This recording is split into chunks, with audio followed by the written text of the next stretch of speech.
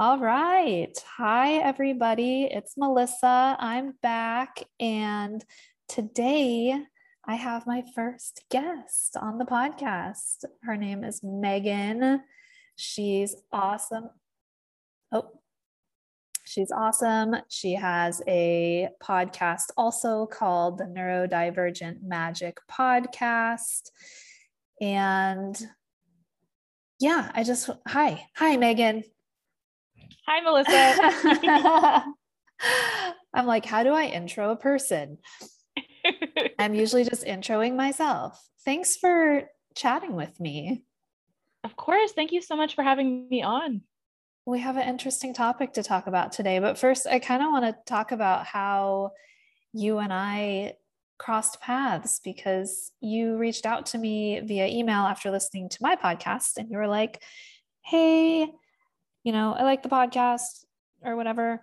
And we just sort of like chatted back and forth. And I started following you on your social media pages. And I've listened to some episodes of your podcast, which your podcast is really great, by the way. Well, thank you.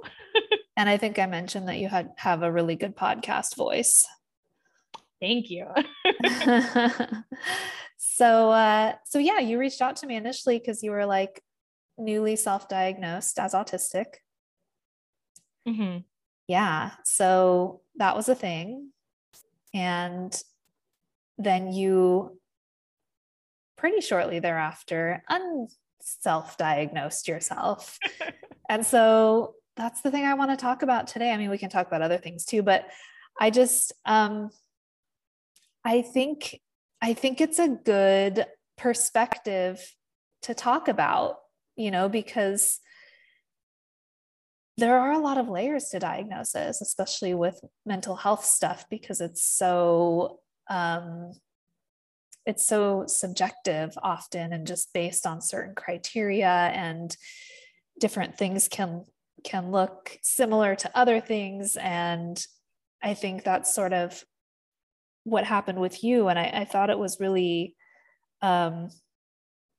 awesome how you were so open about everything along the whole journey of yours. And I think that can be super helpful to others who are also on a self-diagnosis journey and questioning and wondering. So yeah, I guess I'll just start by asking you to kind of fill us in on what led you to believe you were autistic and sort of the journey beyond that. Okay. Yeah, absolutely. So I think I started seriously considering autism when I found Samantha Kraft's unofficial list of autistic traits for women and girls, which I think you mentioned in your autism diagnosis journey too. It's a really useful list. It's really interesting. And I just related to so much of it. And I was like, okay, maybe I'll really do some research here. And I found this website called embraceautism.com. And they have a lot of different self-assessments that you can take that are very reliable and scientifically based. And so I took like all of those. And basically everything I took, everything I read, it all just felt like it fit so perfectly. And I was like, this describes me. This like totally explains everything. And it felt really good for like 2 or 3 weeks. And then the doubts started like creeping in, which this happens to me a lot, to clarify. I have a habit of picking up diagnoses and thinking for sure that I have them, that they just explain so much. And I just feel so seen. And this happened to me in college with bipolar disorder. Mm-hmm. And I was so certain that I actually, when I went to see a psychologist and a psychiatrist, they both diagnosed me with it, even though it's been 5 or 6 years now, and I definitively do not have bipolar disorder. Like, it's pretty easy to tell with bipolar when it comes to medication. There are certain medications that will make you manic if you have bipolar, and that has not happened for me. So it's pretty definitive that that was a misdiagnosis. But I had that misdiagnosis for 5 or 6 years because I was so certain. And I guess with autism this time around, like you said, that I was so open to like diagnosis and undiagnosis. And it's because of that initial experience with the bipolar disorder. I didn't want to do the same thing again. I didn't want to cling to this incorrect diagnosis for 5 or 6 years, only to finally accept that it was wrong and have all this wasted time. Instead, I guess I wanted to go into it with an open mind, like, this feels really right. This feels really right. And then all of a sudden I got this like gut feeling, I guess. And I don't usually listen to my gut because I have anxiety. And so usually my gut is telling me terrible things will happen. Right. But this just felt really true. And my gut was just saying, Megan, I know this is going to hurt, but this is another obsession and you have to let it go. And it did hurt. It sucked. Because it really stinks to have your reality like questioned like that all the time, like called into question. But I think that gut feeling was based off of two main like logical things as well. When it comes to autism, like there are two major hallmarks of it. Like there's lots of other stuff that goes with it, but I feel like the two main things are intense sensory sensitivities, whether that's sensory avoidance or sensory seeking, and social issues of different kinds. Right. And those were actually the only two things about autism I didn't relate to. Oh, okay. Right. And so that made it made it clear to me that all the other stuff I related to, the executive dysfunction, the emotional dysregulation, all of that could be better explained by something else. And that something else is likely anxiety and depression. Got it. So when you first stumbled upon autism and it felt really right, and you were certain that was it, you came out to everyone, like you came out online. I use the term come out. It always seems weird to me with autism because I don't know, but you told everyone that you were autistic, that you had self-diagnosed. I assume you told everyone in your family? I know when you reached out to me, you said that you hadn't told your family yet, but you had made a PowerPoint, which I thought was like the most amazing thing in the world that I had ever seen. I loved that idea. Like this PowerPoint just explained so succinctly like the how and the why and the what to do next and all of this stuff. And I was like, wow, this is amazing. Like whether you're autistic or not, I think that is such a cool idea for anyone who's neurodiverse in any way, who's trying to explain to friends or family, like what that means, what this means for you, what this means for me, what can help me, like what, how this affects my life, all the things that you put on the PowerPoint. So anyway, I kind of got off track there, but I just wanted to say that PowerPoint was awesome. Thank you. But yeah, I assume you told all of your family and everyone close to you too, not just online. So how was that reaction at first when my dogs are barking, sorry.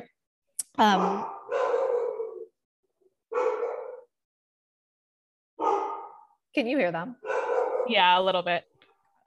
So what was their reaction when you told them? So I mostly like quote unquote came out as autistic online, and then I sort of told my family like kind of in passing. I was like, oh, by the way, I think I'm autistic and I'm going to be posting about it on social media. Yeah. So we didn't have like a big discussion about it necessarily, but I think generally my family was skeptical because they know that I do this, right? They know that I get obsessed with diagnoses, and bless their hearts, like, and I mean that genuinely, not in the Southern like screw you kind of way. Like honestly, bless them. They try so hard to be gentle with me and be like, I'm not sure that this is the right fit. And it's just so hard for me to hear that when I'm in the middle of the obsession and I'm like, no, this is so right. Like, why don't you see this? Why are you so against me? Like, why don't you get this? And yeah, so they very gently basically said like, I'm not sure that that's right. I might do more research. Like maybe we should talk about this before you post about it online. So I completely ignored them, posted about it everywhere, and we didn't really talk about it again. Did it ever cross your mind to pursue a diagnosis, or were you just going to keep um, being self-diagnosed, which is, as I have always said, like totally valid. But some people, if they are having those doubts, they're like, okay, I need to like talk to a professional and see if this is actually what's going on. So did that cross your mind, or were you comfortable just determining on your own, since you seem to know yourself pretty well? I think I mentioned to you, like, I think you're very self-aware. Even though there was a misdiagnosis in the mix, that doesn't mean you're not self-aware. I think to relate to something and connect with it deeply doesn't mean you're not self-aware. I think being able to back out of it and be like, oh, actually, maybe not, that requires a lot of self-awareness. So, but did the diagnosis, the official quote unquote diagnosis path ever cross your mind? Oh, absolutely. Like it was sort of a complicated thing for me because part of me wanted the professional diagnosis because if I had one, then I wouldn't be able to doubt myself, which is not true. I had a professional bipolar diagnosis and I doubted it all the time. So there's that. But then I also, part of me wanted to stick with self-diagnosis because I didn't want that external validation. I didn't want to need it. I wanted my own evaluation of myself to be enough. So I definitely thought about it for sure. But by the time I realized I wasn't autistic, I, realized that that wouldn't be necessary. Mm-hmm. Yeah. And then like, so you said that you sort of realized that the two of the big features of autism didn't really like ring true to you, you realized. So kind of what was that moment like? I mean, I'm sure from my perspective, I would probably feel really embarrassed because I know throughout the journey of when I was self-diagnosed and waiting for my diagnosis appointment and everything, I was just thinking like, this is going to be really embarrassing if I'm not actually autistic, because I hadn't told anyone at that point except my partner and like my mom. But I was already making this podcast and having strangers reach out to me and tell me like how inspired and how relatable it was, and all of this stuff. And I was like, oh my God, if I have to be like, actually guys, just kidding. Like I got it wrong. Like it just felt like it would be such a massive feeling of like shame or embarrassment. Even though like, I don't think it should be, but it felt like it would be. So I'm curious how it felt for you. I think the moment that I realized I wasn't autistic was really upsetting. It was just a combination of the embarrassment that you're talking about and also something like kind of deeper than embarrassment. It's like shame, I guess, because I got my reality wrong and that feels really crappy.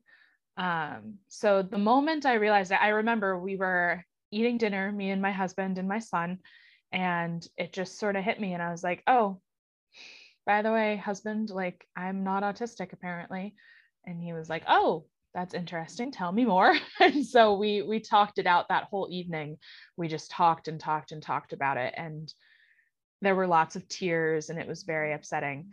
And then I actually spent about a week feeling good about it. I was like, no, like, look at me. I've come so far. Like, I was able to identify that this was wrong. Like, this means my reality is actually getting more solid, not more crazy. Like, that's great. And then I had to post about it on social media. I felt obligated to let people know, like, hey, this is actually wrong. I'm not autistic. And that was a really hard day in general. I just spent the whole day in a funk and just felt I don't even know. I don't know if it's embarrassment, probably partially embarrassment and just like regret, I guess. But even though I felt embarrassed and all that stuff, I don't really regret it, because like I think there are other people like this. I used to think I was the only person in the entire world who got this obsessed with diagnoses, so much so that they could trick themselves into thinking they had it. But the more I create content on the internet, the more I realize that even though we are all our own unique human beings, none of our individual experiences are unique. Like there is someone out there who gets it. So I guess I kind of don't regret it, even though it was hard. I hope that somebody else saw it and it helped them. Yeah, totally. Oh, and I'm sure there are others out there who have been through the exact same thing. There's got to be. I mean, what are the odds that you're the only one? Right.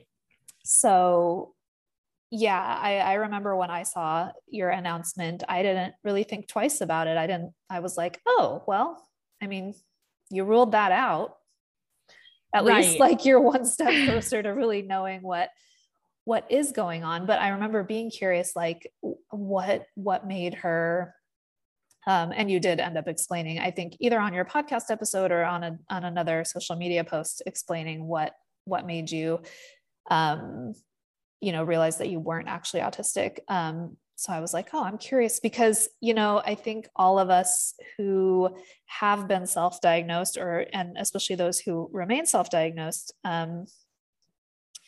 all do have doubts sometimes. I remember that was a big part of it for me, and being like, oh my gosh, like, am I just relating to this because I'm searching for something to like, quote unquote, cure all of my problems that I've always had, like some sort of an excuse, like, oh, well, this explains everything. This is like an easy out for me to just be like, oh, well, I'm autistic. Like, I'm not really all of these other things that I always thought about myself. I don't say that in relation to like other mental health diagnoses, but like, as far as like the social struggles I had, I was always just like really hard on myself about like not being able to get that right. Like, am I unlikable? Like, am I like, what is happening here that what am I doing wrong? And I always just wondered why I struggled so hard with that. And it was a really, big self-esteem issue for me. And then I remember after realizing all of these things and realizing that I was likely autistic, and now I know that I am, that cleared that up so much and made me feel so much better about that aspect of my life, and being like, oh, okay, like this is why I've struggled. I'm not just like a loser that doesn't know how to have friends or whatever. It's like, oh, I'm just autistic. Like, there are lots of other people out there like me that struggle in this exact same way with this exact same thing. But touching on like the social aspect of things, I have met autistic people. There are some out there who really enjoy being social and really don't have as much of the social difficulty. I know there are a lot of like extroverted, hypersocial autistic people. So like, when you say you didn't have social struggles, does that mean like you just don't relate to that part of it at all? Like, you don't, even if you're social, you don't need like a recharge or a reset, or like you don't have any confusions when it comes to that sort of stuff? Or I think the big thing for me is that sometimes I get anxious in social situations, but it's not that I don't understand them. And I think that's a big thing that I saw in the requirements for autism, is like masking by like intentionally copying other people. Like, I unintentionally will mimic people all the time. Like, that's just, it naturally happens in my brain. But like, I have a fairly like good understanding of social situations and how they work and what is expected of me. And in fact, I think as a trauma response, I have a heightened awareness of social situations and how they work, and the best way to fly under the radar in any social situation. And not that you're absolutely right. There are like hypersocial autistic folks out there for sure. I just felt like the combination of, I don't have the classic signs of autism in the social sphere, and I don't have the classic signs of autism in the sensory sphere. And together, that is what convinced me. Like, if it was just one or the other, I could totally see myself still being autistic, just in a different way, a different presentation. Right. But the fact that I had neither was kind of like suspicious. Yeah. You're like, oh yeah. And I just point that out, like, not to try and debate you about your own.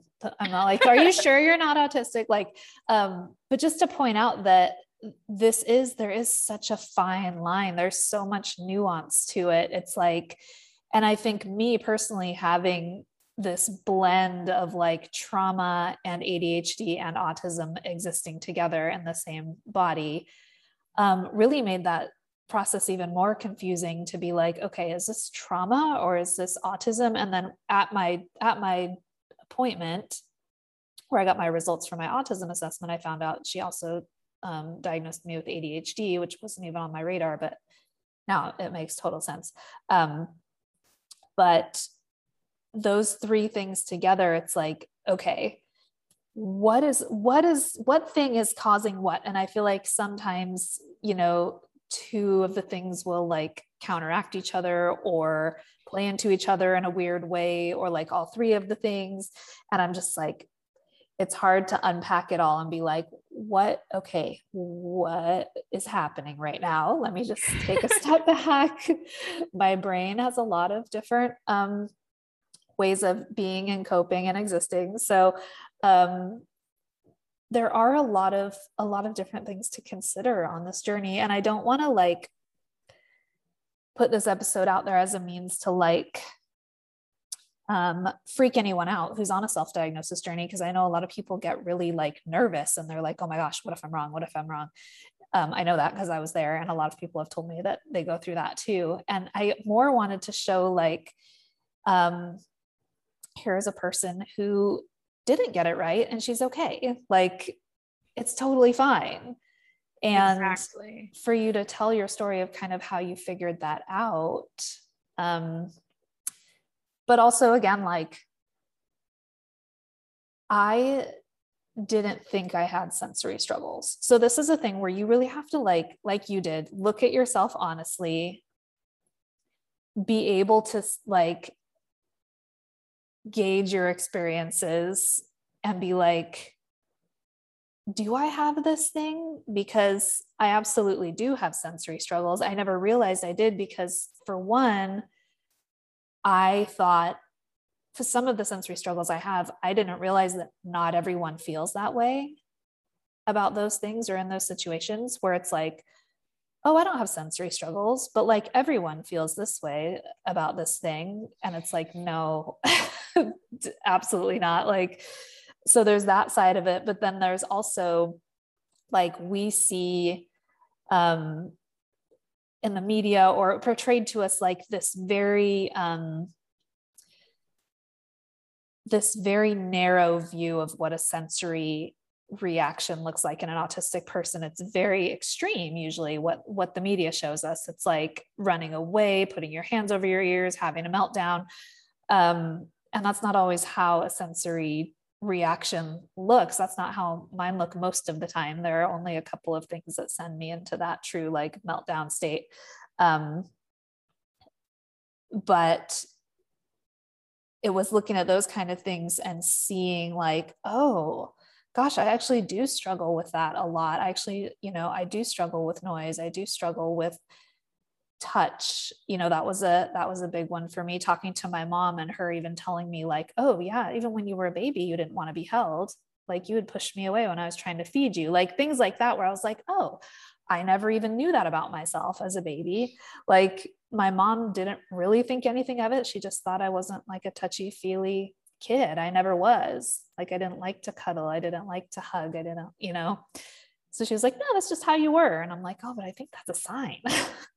Something, like most kids aren't really like that. So yeah, there is just like so much to it. So it's hard. That's why I personally was like, I need to talk to someone. I had to find a professional who was very familiar with what autism looks like in adults, particularly also what autism looks like in females, which I hate gendering it because I think there are just as many men out there who present with these quote female traits. It's not as widely known yet, I don't think. But anyway, I thought it was really important to see someone like that so I could just be sure that it was an accurate diagnosis, that this person just wasn't going to say yes or no based on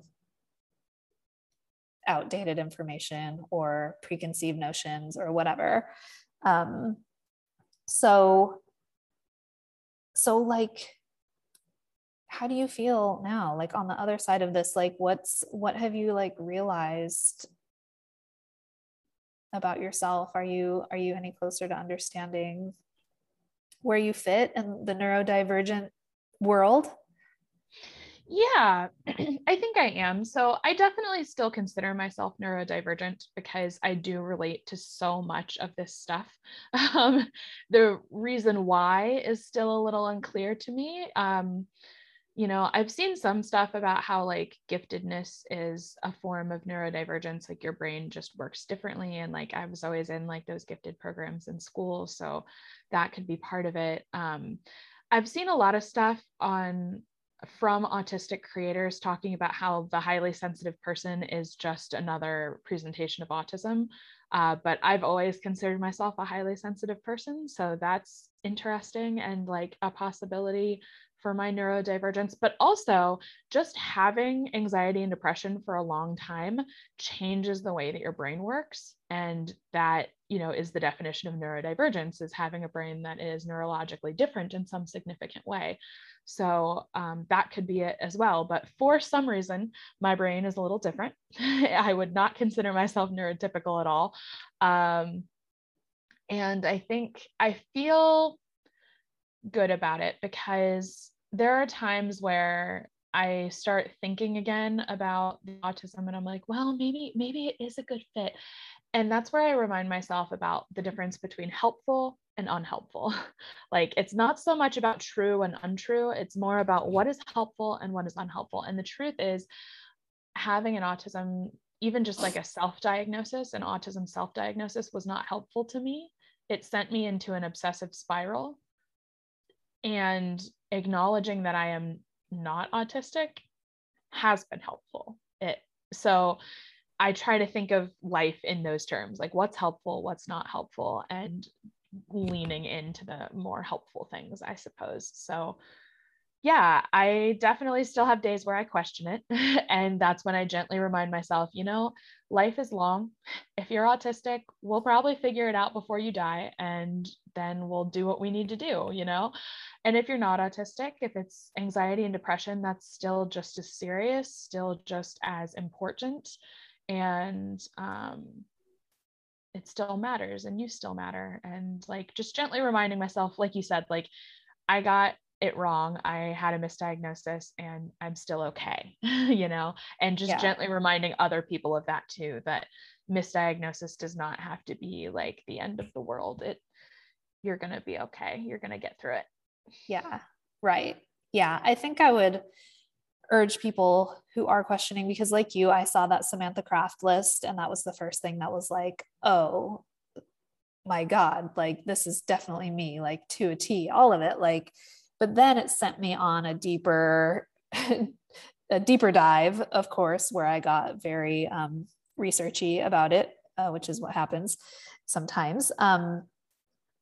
And I looked at the DSM criteria because that's really what diagnosis is based off of, is that criteria in the DSM. And those other lists, while those traits do exist, it's like the big ones that really determine whether or not you have this condition are the ones that are listed in the DSM. And the other stuff is just like sprinkled on top as like all of the extras that you get, good or bad or neutral, So yeah, I think that's an important thing because, like you said, one of the big things, listed, and it's in the DSM, is the social difficulties. And so, yeah, just doing your research and not just basing everything off of anecdotal evidence, like lists on the internet and looking at other people's TikTok videos and stuff, which I know you didn't do. You did research, and that's how you came about your, you know, your journey from beginning to end. But I know that there is a lot of relatable stuff that's posted on the internet that could be relatable to a lot of people who aren't autistic. Just seeing one small piece of the big pie and being like, oh my gosh, I have that too. Does that mean I'm autistic? Is like, well, a lot of people have that who aren't autistic. It's the combination of all of these slices of pie coming together to make a whole pie, which is the autistic pie. I'm hungry. It's fall. I'm thinking about pot pie. Sorry.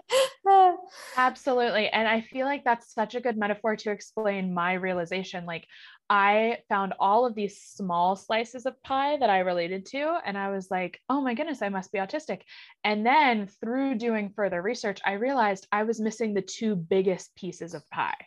Right. And that autism made less sense to explain my lived experience. Yeah. Yeah. It's so cool. I'm glad that you're talking openly about this. I think it's so necessary. So you're a coach too, right? You do have a coaching business? Yeah, I'm a neurodivergent life coach. Yeah, that's cool. How long have you been doing that? Almost a year now. Awesome. So what kind of, just to summarize, like what does a neurodivergent coach do, or what do they offer? Absolutely. So first of all, it's not therapy. It's definitely different, just to clarify. I did not have to go to school to get a psychology degree or anything like that, although I do have like a minor in psychology. Instead, I got a coaching certification in emotional intelligence specifically, because I think that's the most helpful for a whole bunch of different situations. And basically how it works is we sit down together and we identify, like, what are 3 things about your life if you could just snap your fingers and fix? What would you fix? Like, what is actually bothering you? Because so often we have these things that go along with neurodivergence that are different or quirky or whatever, but they aren't necessarily causing a problem. And those are not the things we want to fix. Those are the things that make you you, and that's completely fine. But there are things about our lives, about being neurodivergent sometimes, that are really hard. And those are the things that we want to learn to cope with. And that's what we really do. So I work with people on organization. We do a lot of work on self-compassion, because I think a lot of neurodivergent folks, you're being raised in a neurotypical society, and it's going to make you feel other, and it's going to make you feel left out a lot of the time. And so we do a lot of work on just accepting, hey, I'm good enough. I'm really genuinely good enough. Yeah. And so, yeah, that's what we do. That's awesome. Yeah, that's very much needed too. You're right. It can make you feel othered, like you don't fit in. Well, because you don't, like, and that's okay. And you don't need to try and fit in, but there are ways that you can adjust things to make it easier, to make life easier and happier. So that's cool. How did you get into that? You just felt a desire to help? Yeah, I felt like I had a unique lived experience, I guess. I felt like I have trauma and I am neurodivergent, and I just have like gone through these different things, and I have learned so much through the process of healing the last like 10 years or so. And it felt silly for me to hold all this knowledge and like not do anything with it. And I was like, I could give this to other people. I could help people going through the same thing. And so that's when I started up the coaching. Cool.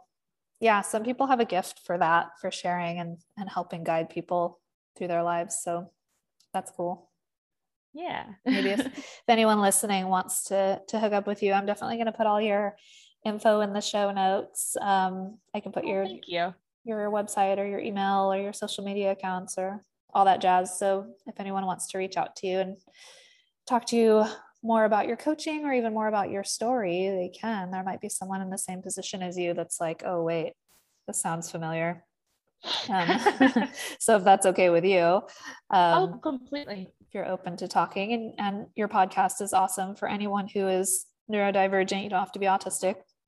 You talk about a lot of different cool topics on there that are, it's very big variety of stuff. I haven't had a chance to listen. I think I've listened to only like 3 episodes so far, but I have so many podcasts on my podcast list. Like Me too. I'm like, Me I too. can't ever listen. There's not enough hours in the day to listen to everything I want to listen to.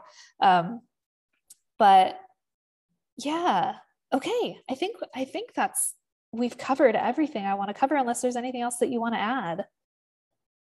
No, not really. Just, I think one thing I would add that you touched on already, but self-diagnosis is still perfectly valid. I just want everyone to know that if you're listening, my story does not discount self-diagnosis. I was wrong. That doesn't mean you are wrong. Okay. I just want to throw that out there for everybody to know. Right. And I think what you said about listening to your gut is important. I know those of us who have anxiety can relate to what you said about like, oh, anxiety, like you can't always trust your gut because is your anxiety lying to you? But I think really on a deep, deep level, you can sit with it and know, like eventually if you sit with it for long enough, you're going to know if it fits, you're going to know if it suits you and if it's the right thing. And if there's more things pointing towards yes, then no, then you're probably on the right track. And yeah, so thank you so much for talking to me today. Yeah, thank you so much for having me. Yeah.